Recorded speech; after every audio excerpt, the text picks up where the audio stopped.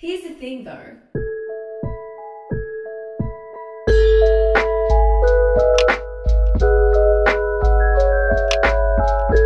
Hello, and welcome to another episode of our podcast, Here's the Thing Though. My name is Saliha and I'm your host for today, and I'm here with my producer/editor, Mitch Price. Hello.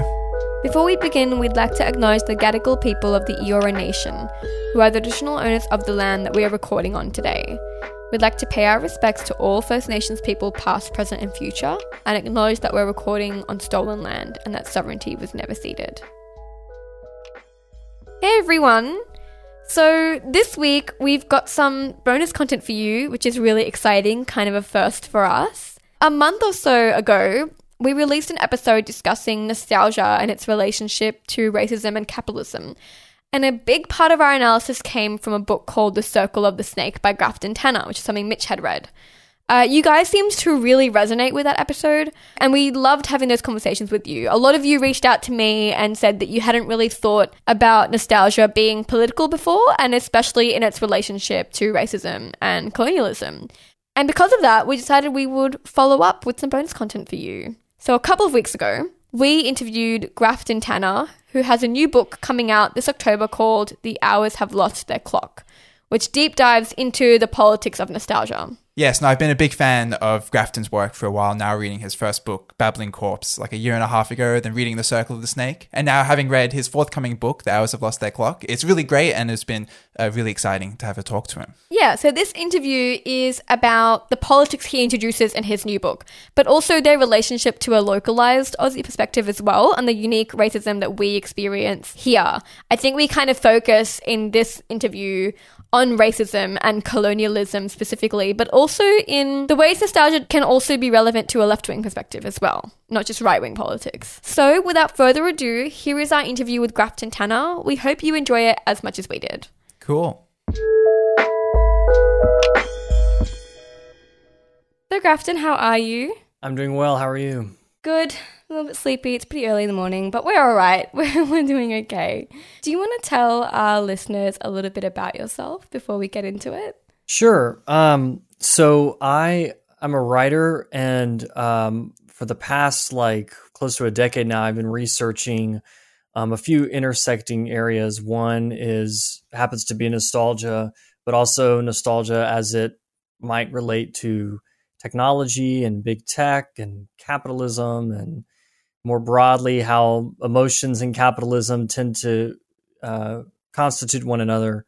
And I've been fascinated with nostalgia for a while. I have a few books that I wrote two books that kind of orbit around nostalgia. And then this third one that's out in October is called The Hours Have Lost Their Clock, The Politics of Nostalgia. And it is my attempt at a deep dive into nostalgia as it shows up today in various locations, various events and ideologies of the 21st century. And I'm glad to be here talking with you too.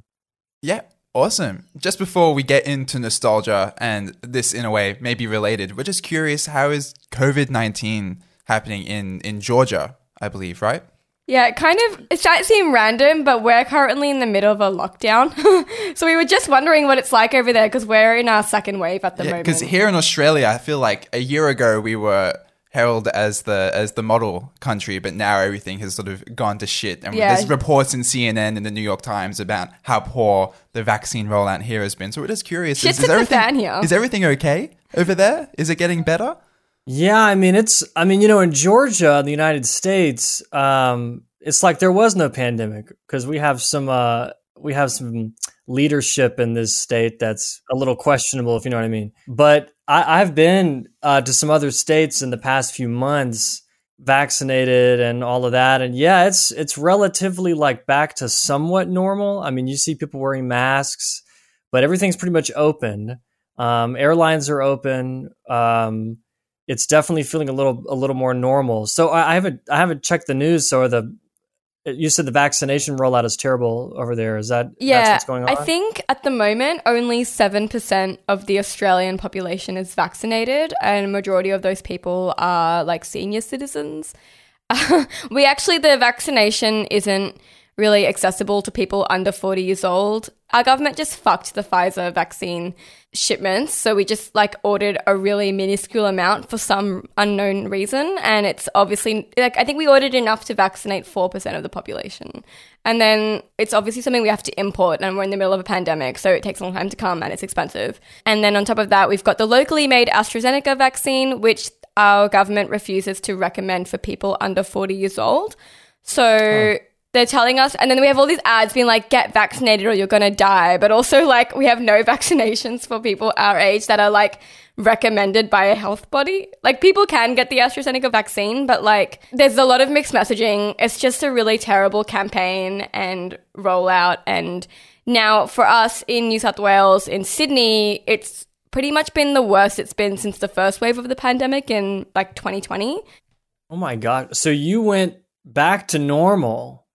And when was that about? Probably like September, maybe ish last year. Like it was earlier this year. Yeah, earlier this year was totally normal.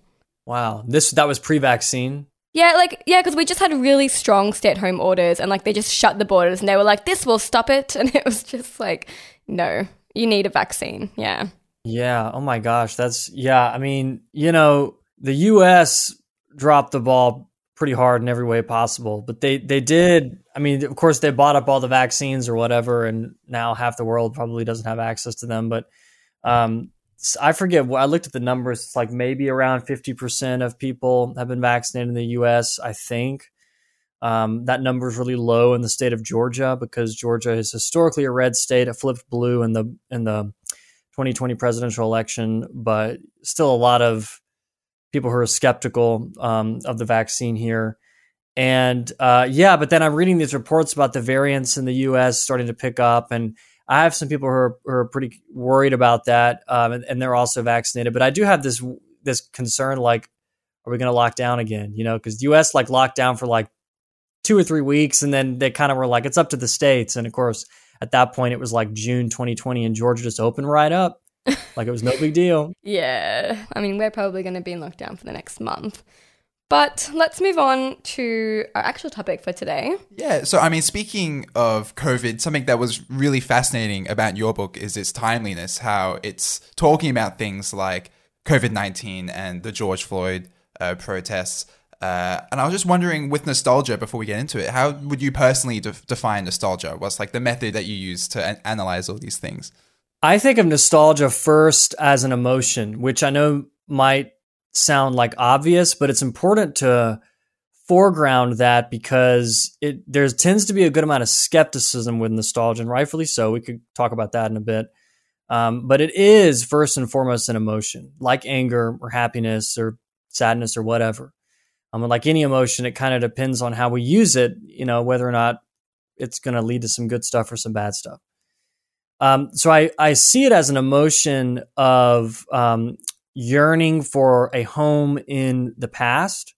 It doesn't have to be one that you experience directly. It could be one that you cobble together. It could be one that you make up, or it could be one that you sort of receive secondhand. Like plenty of people are nostalgic for the 1980s, and yet they didn't live through the 1980s. That's still nostalgia. Some people like to split that into, well, it's this type and that type. I don't think that does us any good. I think that's just a valid nostalgia as it is. My nostalgia for the 2000s or something when I actually lived. So that's how I view it. And then from there, it gets picked up and interpreted culturally and put in its context. And then we come out with good kinds of nostalgia that are pro-social, and the bad kind that is not.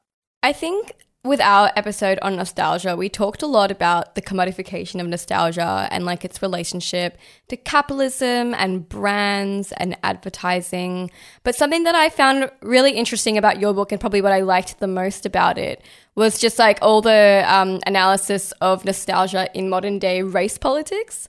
And I know that your book obviously is very localized to America, but there's a lot of parallels between Black activism in America and First Nations activism here in Australia.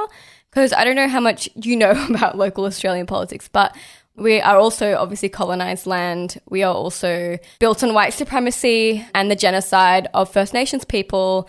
And there is an ongoing fight here in Australia to even recognize that. Like, the race conversations here are so behind literally everybody else. It's so backwards and whitewashed here. It's still even a conversation to convince people that colonizing countries is like probably not a good thing. Like, we're still there. We're still at you guys were kind of hurtful when you committed genocide. Like, that's where we're at here. It's just, painful.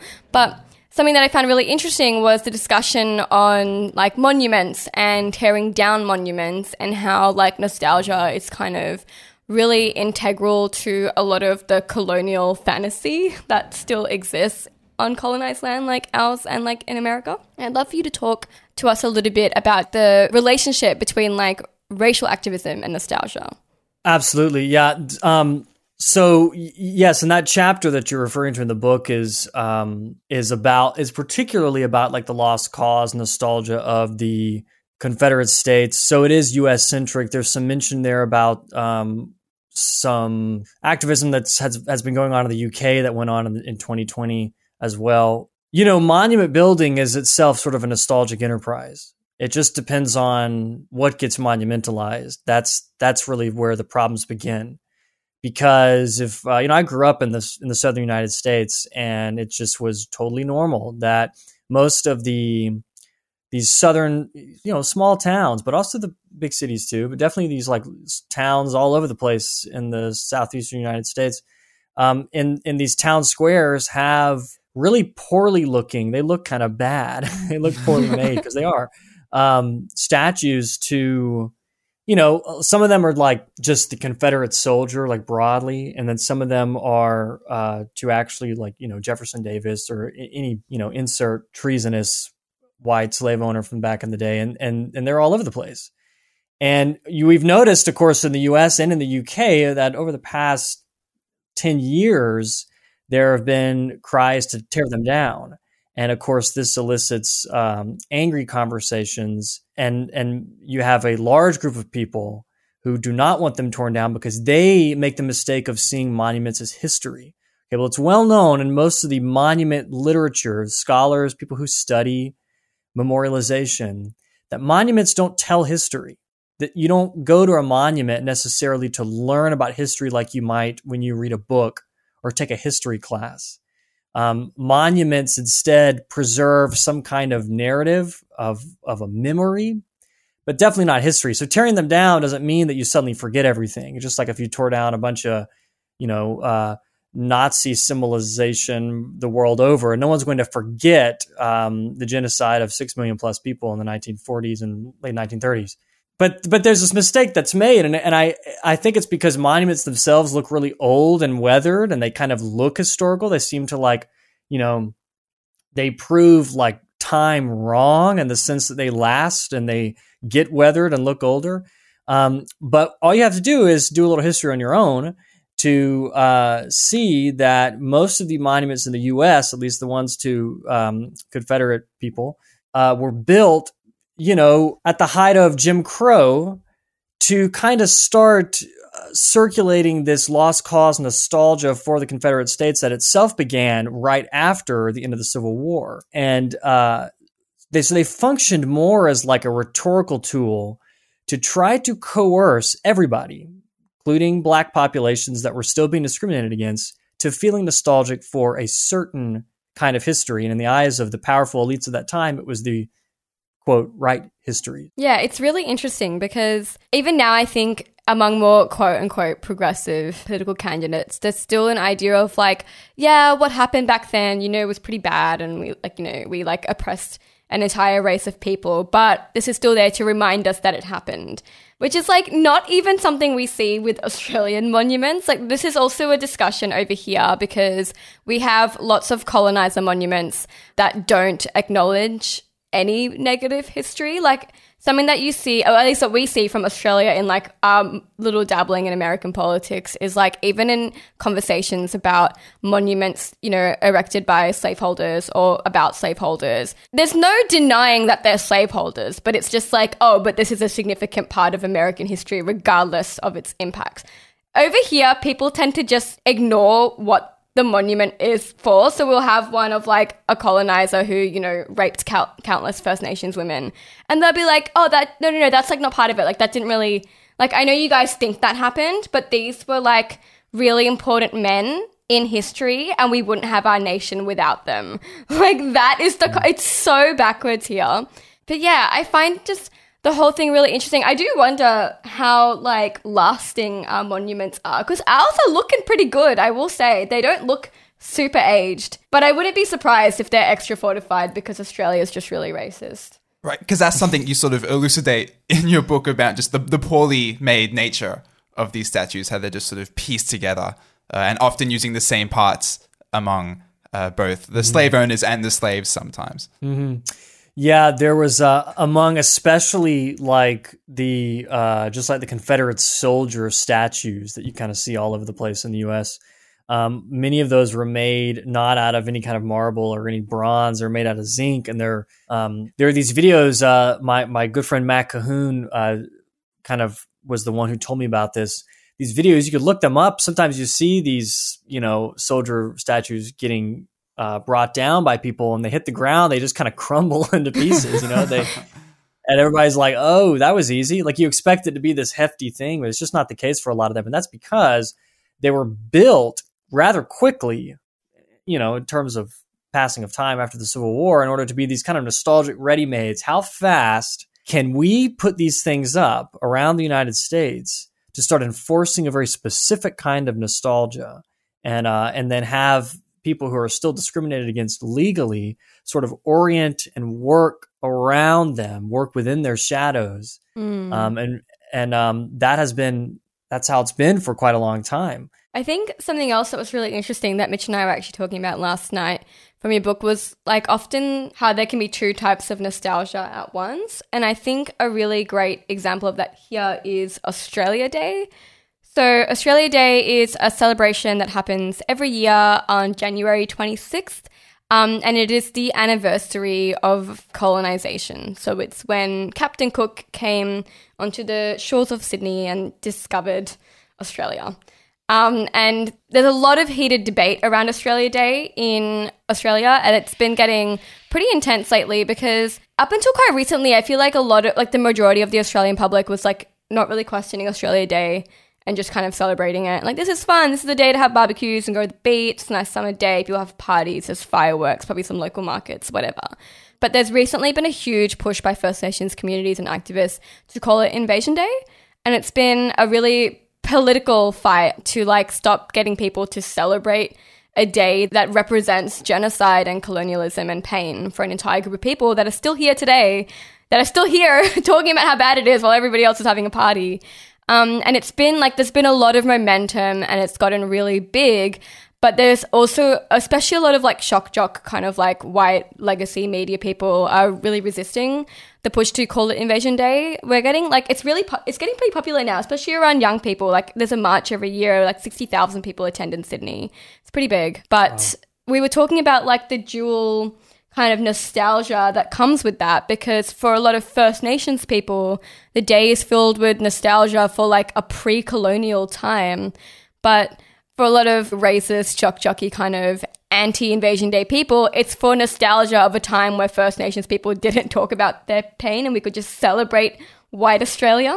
And even that valorization of Australia Day is operating at a sort of a dual level. It's both maybe nostalgia for a prosperous colonial past, but then also nostalgia for a time in which you could freely celebrate Australia Day.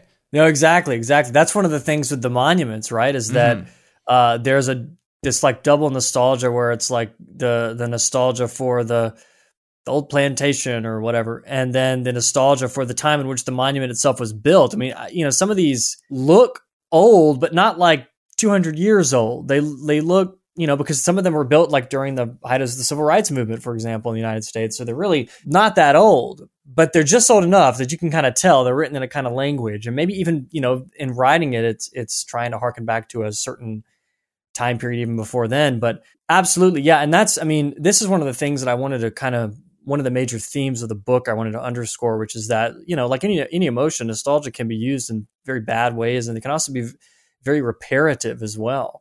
and palliative for a large group of people, or even for yourself, and I think there has rightly been skepticism with this emotion, just as there's skepticism of being too happy or skepticism of being too angry or what have you. But anger, for example, fuels a lot of what we do as activists and writers and critics and what have you, and we can't discount that. But then anger can also be used in really bad ways, and you could hurt a lot of people with this emotion. So that is one of the tricky, like dastardly things about all emotions, but certainly nostalgia, is that one single event such as Australia Day gets seen in different ways by different people, and but they're all feeling nostalgic for different things. I want to jump on what you said about how nostalgia can be used in a lot of different ways, because something we were talking about was just like how I think a lot of leftism obviously has disdain for nostalgia, which is something you mention in your book. But I would argue that like a lot of people my age and in my circles are like quite sympathetic towards nostalgia. And I think a part of that is just being like a person of color on like colonized land. Like a lot of us are really nostalgic for a time that we haven't experienced, of just like not being mired by like white racism. For me, as somebody who was born and raised in Australia and often feels a disconnect to their like homeland or culture, there's definitely a nostalgia there for, I guess, like pre-colonial times where like my grandparents were in like Pakistan or India, and like how they were living unmired by like constant whitewashing and like forgetting their native language. And I think it's a really interesting conversation about how like perhaps nostalgia and like enjoying nostalgia and being pro-nostalgia is not as uncommon in the left as I think it can seem at times, because a lot of First Nations and people of color really do feel that way about their cultures. Yes, and there's a good body of like research on, the ways that nostalgia has been used to build community and foster relationships with people who, have been like historically erased out of the official historical script or whatever. There's a book that just came out. Oh gosh, it is, looking at my shelf, Afro Nostalgia, Badia Ahad Lagarde, and excellent book. And she does this like deep dive into nostalgia in Black communities as it relates to like, culinary arts and certain art movements, et cetera. It's really brilliant. And it just came out just a few months ago. And yeah, I think that the disdain that I have for some people who do hate on nostalgia so much is that I think it's a privileged thing to say you've never felt nostalgic. I really do. I mean, like on an individual level, people go through things, but certainly on a community-wide level, where you have large groups of people who, as you say, have just been marginalized for quite a long time, and a collective yearning for a home in the past where that hasn't happened or before it happened or what have you, is absolutely crucial to surviving the present. And I think also for trying to like, build equitable futures or what have you. But there is a current, and I have to attribute Alistair Bonnet, who's another nostalgia scholar, for some of this research. There's a current in certain leftist circles that says we don't need to think about the past, because it's true. The past is kind of a nightmare, as Frederick Jameson says, and so we just got to move forward, and the point is to try to make things better for people in the future, I just don't think you could do that without, certainly you can't do that without a historical awareness, but some historical awarenesses are built upon a yearning, and that's a real thing that people feel. So I totally agree with you. And there's some good stuff out there that I found that a lot of these, like, there are a lot of academic scholars of nostalgia who have like done excellent work over the decades that have talked about nostalgia in this way. And it just doesn't ever bubble up to like the mainstream conversation, but maybe I'm just caught in the wrong Twitter bubbles online. Well, speaking of Twitter bubbles, something I find really interesting about your work sort of generally is that this is your third book, and it seems with each book you're getting somewhat sort of less specific and broader. Like with the first book, Babbling Corpse, it's like very... That's right. an analysis of a specific genre. The second one is about nostalgia, but, still within the bounds of big tech. And now it's just the politics of nostalgia broadly. But that is sort of the opposite of the way that our filter bubbles, algorithm-driven cultures are sort of flowing. And that's something you discuss in your book in terms of how nostalgia is used in algorithms to have them further capture you. So how is it that nostalgia becomes a sort of, in a way, an alienating thing when you get caught in these digital systems, First off, you're totally correct. I wrote, my first book is the most niche topic you could, you know what I'm saying?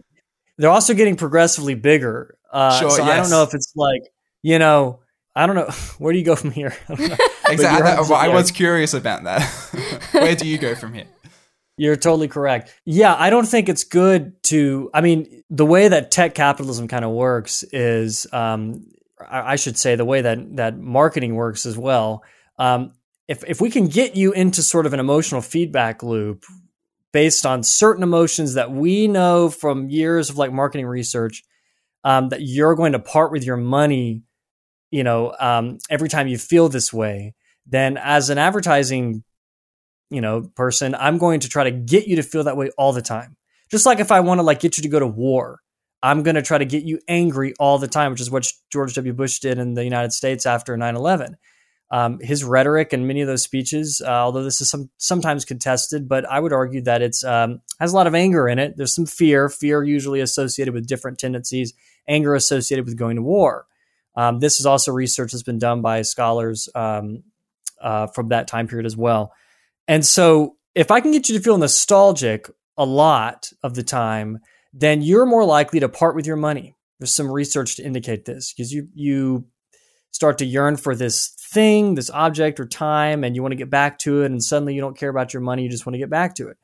And so in the tech world, being sort of like algorithmically nudged to feel certain things, including nostalgia, it's really good for business. It's also good for the attention economy because your attention is consistently directed to the screen where the nostalgic content is. And I'm telling you, it's not just like, Coca-Cola that does this or what have you and tries to like get you to feel nostalgic for their branding or whatever.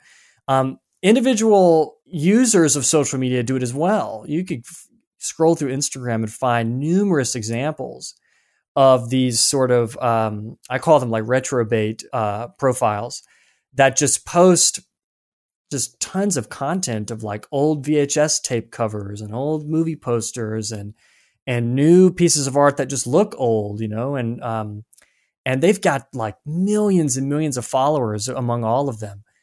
So big tech benefits a lot from people's nostalgia for certain things, but other things as well. It benefits from people's fear and anxiety. And there's, I'd love to read more work on, the combinations of the intersections of emotions and capitalism. I will say Marcus Gilroy Ware has an excellent book about this. And the name just escaped me, but anyway. Retrobait is such a good term. Yeah, very handy. I feel like that very perfectly encapsulates that exact aesthetic. Very good. Maybe we'll kind of end that on a question. I liked the kind of towards the end of your book, you talk a lot about how nostalgia can be used for radical purposes. And I think that's really true. And I think it's something that you don't hear a lot, actually. Because like I was saying before, with a lot of people of color using nostalgia to kind of find a comforting past, I think you're right in that it's also necessary to build a different future. So do you want to talk to us a little bit about nostalgia and radicalism? Yeah, absolutely. And there's a book. Do I have it? There's a book called Radical Nostalgia that talks about some commemorations of the Spanish Civil War that, do the work of like trying to come up with radical futures and to counter the more reactionary narratives of that event. And but I would recommend checking that out.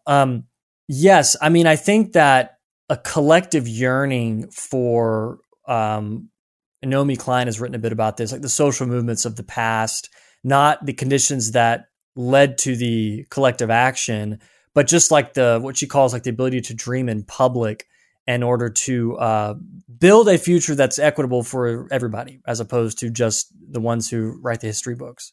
And the ones who write the history books understand that time works in a very specific way that in other words, they're able to do with time whatever they want. And so if they want to talk about time being linear and that we have to go into the future and you should forget the past, then they're going to talk about that. At the same time, we know that time doesn't always work that way. And I touch on this a little bit at the end of the book and toward the beginning as well, about how we may experience time as sort of overlapping onto itself or whatnot and as being anything but linear. And, the thing is that the powerful elites of the 21st century know this as well, because whenever they want to bring back an ideology that's heinous and that everyone thought had died a long time ago, they just have to fold time back in on itself and bring it right back. And I think that it's important to try to counter this idea of time as linear while also understanding that even thinking of time in sort of a nonlinear way can be very dangerous as well. It just depends on how one uses it. But to be able to recognize when our nostalgia is being sort of nudged and induced and pushed in certain ways that are not good for us as a public is really crucial, I think, in order to survive the next stage of emotional capitalism. And otherwise, I just think that we're toast when the next, at least in the United States, the next reactionary leader, whether it's Donald Trump or one of his surrogates, comes along and does the same old song and dances they've been doing since Reagan and even before, which is trying to get you to be nostalgic for a time in the past. And to be able to recognize that and understand it is crucial to having a more equitable future. But then also knowing that, just because one is nostalgic for the past doesn't mean that you are misremembering the past completely. Sometimes you could learn a lot from history. You're not just totally outright abusing it by yearning for it and being able to say, hey, you know what? There was a time actually when the climate didn't look like this. Man, I wonder why, or there was actually a time when the tax rate was this instead of that, or there was a time when these things weren't happening and yeah, other terrible things were happening, but specifically we're talking maybe about these things. I think that's important. And I think without that emotion, nostalgia, I just don't think that I think it's being underused ultimately. That was great. Awesome. Thank you very much. I think we'll wrap it up here. It was awesome having you on. Thank you. Very interesting. Some great insights. Really appreciate it. I thank you so much for having me on. Cool. So I hope you guys enjoyed that little interview. You can find Grafton Tanner at Grafton Tanner on Instagram and Twitter. And his new book, The Hours Have Lost Their Clock, is coming out October 12th via Repeater Books. So check that out. I really enjoyed it and I think you guys will too. Okay, cool. Thanks for listening, guys. Hope you enjoyed that. We'll see you next week. Bye. Bye.